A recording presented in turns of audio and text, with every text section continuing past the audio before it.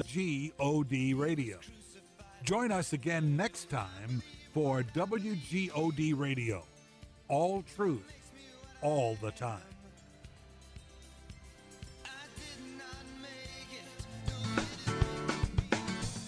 You are listening to today's Modern Worship here in Brevard County, 91.5 FM, WMIE.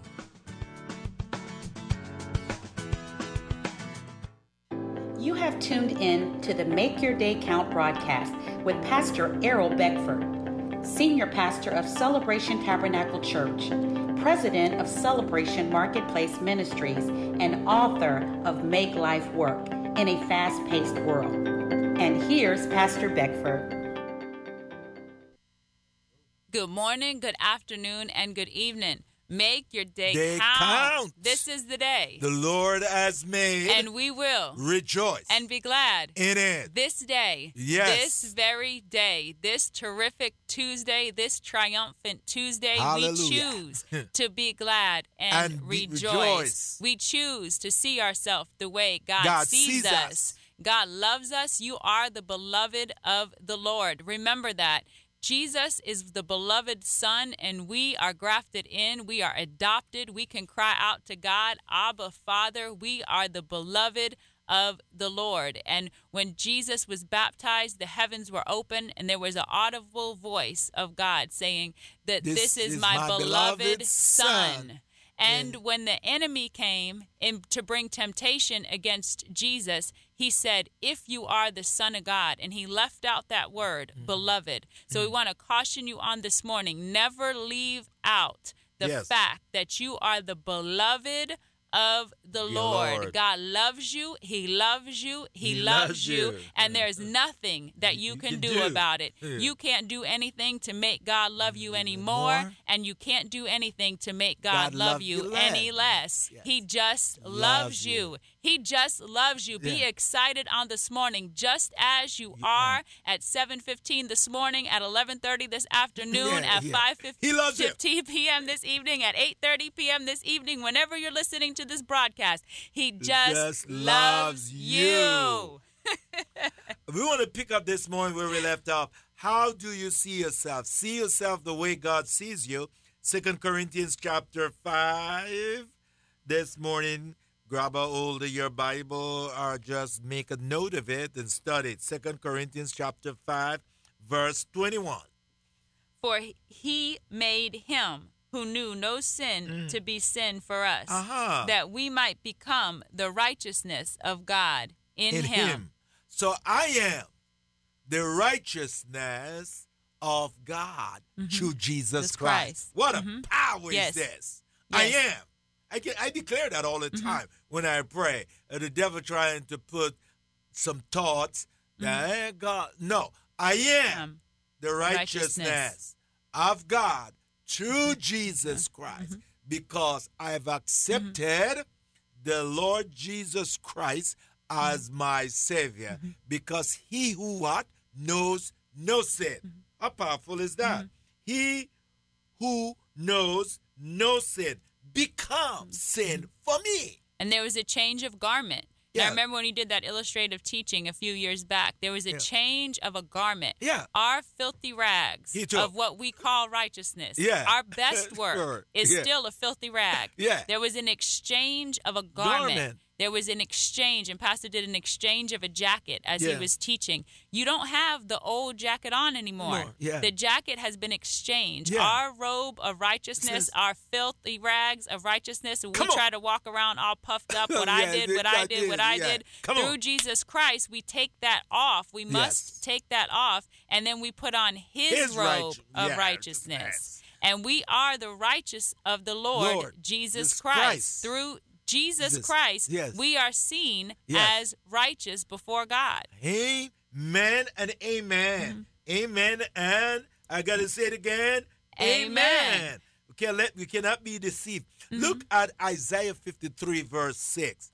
Come on, let's do some study this morning. I am the righteousness of Jesus Christ. Let's get some witness here. We have no righteousness of our own. All righteousness that we have come through Jesus Christ. and it comes through Jesus Christ only. So I can work to be righteous. Mm-hmm. It's something that I have to what? Receive and walk in. Okay? Are we there, Pastor Don? Mm-hmm.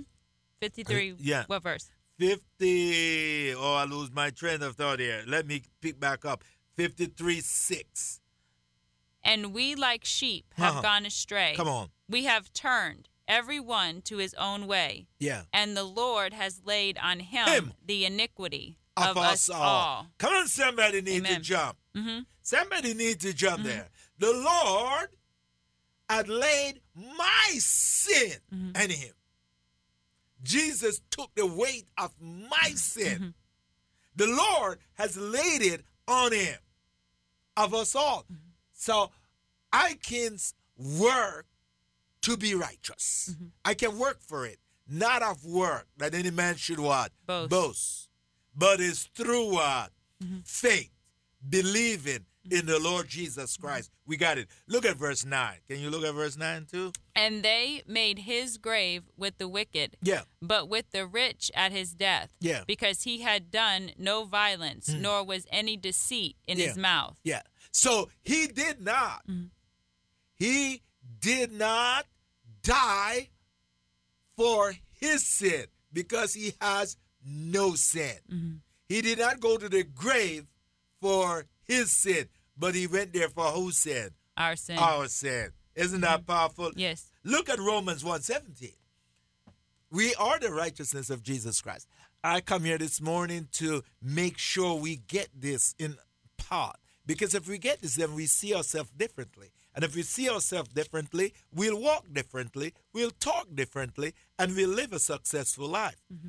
This is Romans chapter 1, verse 17. Yes.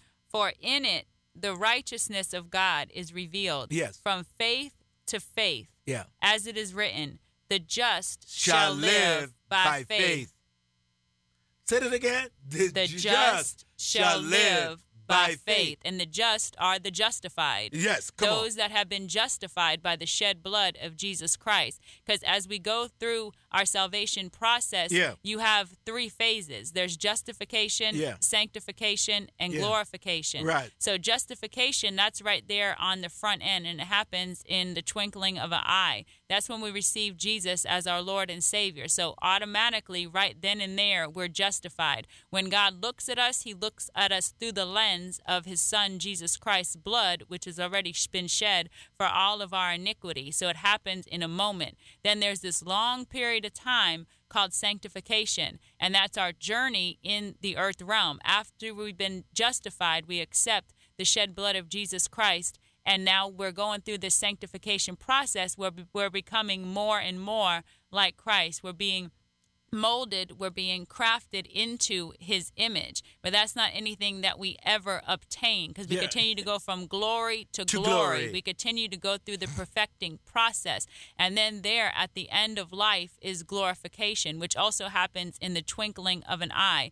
That's when we are absent from our physical body and we come into the presence of the Lord, and we receive our glorified, transformed body, and we're glorified in the kingdom. So this long time in between is the sanctification process. So we can't forget about that process, because a lot of times we get saved and then we want to know, well, why aren't we perfect yet? No, you have to walk this thing out. You're never going to be perfect. You got to You're walk being this perfected as you work it out. We're being molded into his image. So when time goes by, we're getting further and further away from who we used to be, and we're becoming more and more like Christ. We're not Christ, but we're becoming more and more like Christ. And this journey is our whole lifespan from the time we receive Jesus Christ till the time that we die and we go to be with him in the heavens. So everything in between is a sanctification process. But during that time, you are justified. Oh, you are just. Amen. So what does it mean that we are the righteousness of God? The righteousness of God in Christ means that you are justified. Mm-hmm. Pastor Dan just eloquently said, and I just summarize here. The righteousness of God in Christ means that you are justified. That means you declare righteous. Mm-hmm. You what? declare righteous because you have had your sin being cleansed by Jesus. Jesus now cleansed my sin, your sin, so we are justified, and we declare what? Righteous. So we can shout out, I am the righteousness of Jesus Christ. That's what that means. Okay? Pastor Dai, you have something else you want to say? So we're made righteous, so we have to see ourselves that way. And so as the blood of Jesus was shed for the forgiveness of our sin, the blood of Jesus was also shed for the cleansing of our conscience from dead works in order to serve the living God. So often we believe, okay, yes, God forgive me from my sins, but do you also believe that you don't have to continually play that tape in your mind of every mistake that you ever made, all the things that you could have did different or the coulda, shoulda, woulda? You could extinguish that tape in your mind by applying the blood of Jesus to cleanse your conscience from those dead works so that you're able then to serve the living God, because we first have to be freed in our mind. We have to change the way we see ourselves. So we can't only see ourselves as the filthy sinner. We have to see ourselves as who God created us to be and the power and dominion which he already instilled into us and all the gifts and treasures that he put within us. There's great treasure in our earthen vessel, and we have to see ourselves that way, see ourselves. The whole point where we read yesterday from Make Life Work, point number 3, the third principle of success, change how you see yourself. It talks about our self-esteem, how we see ourselves. We really must believe that we are the beloved son and daughters of God, of Jesus Christ, that we are here to work and establish his kingdom in the earth realm. We have to believe that. We're not just here to pass time. We're not just here to enjoy ourselves. Should we be enjoying ourselves? Yes, but that should be a byproduct of because we're walking in our purpose and we're establishing his covenant, because he says, enter into the joy of the Lord. To those who are working and serving God, he says, enter into the joy of your Lord. So our enjoyment should be coming from those things, from walking in our purpose. How do we walk in purpose? First, we have to believe that we have a purpose.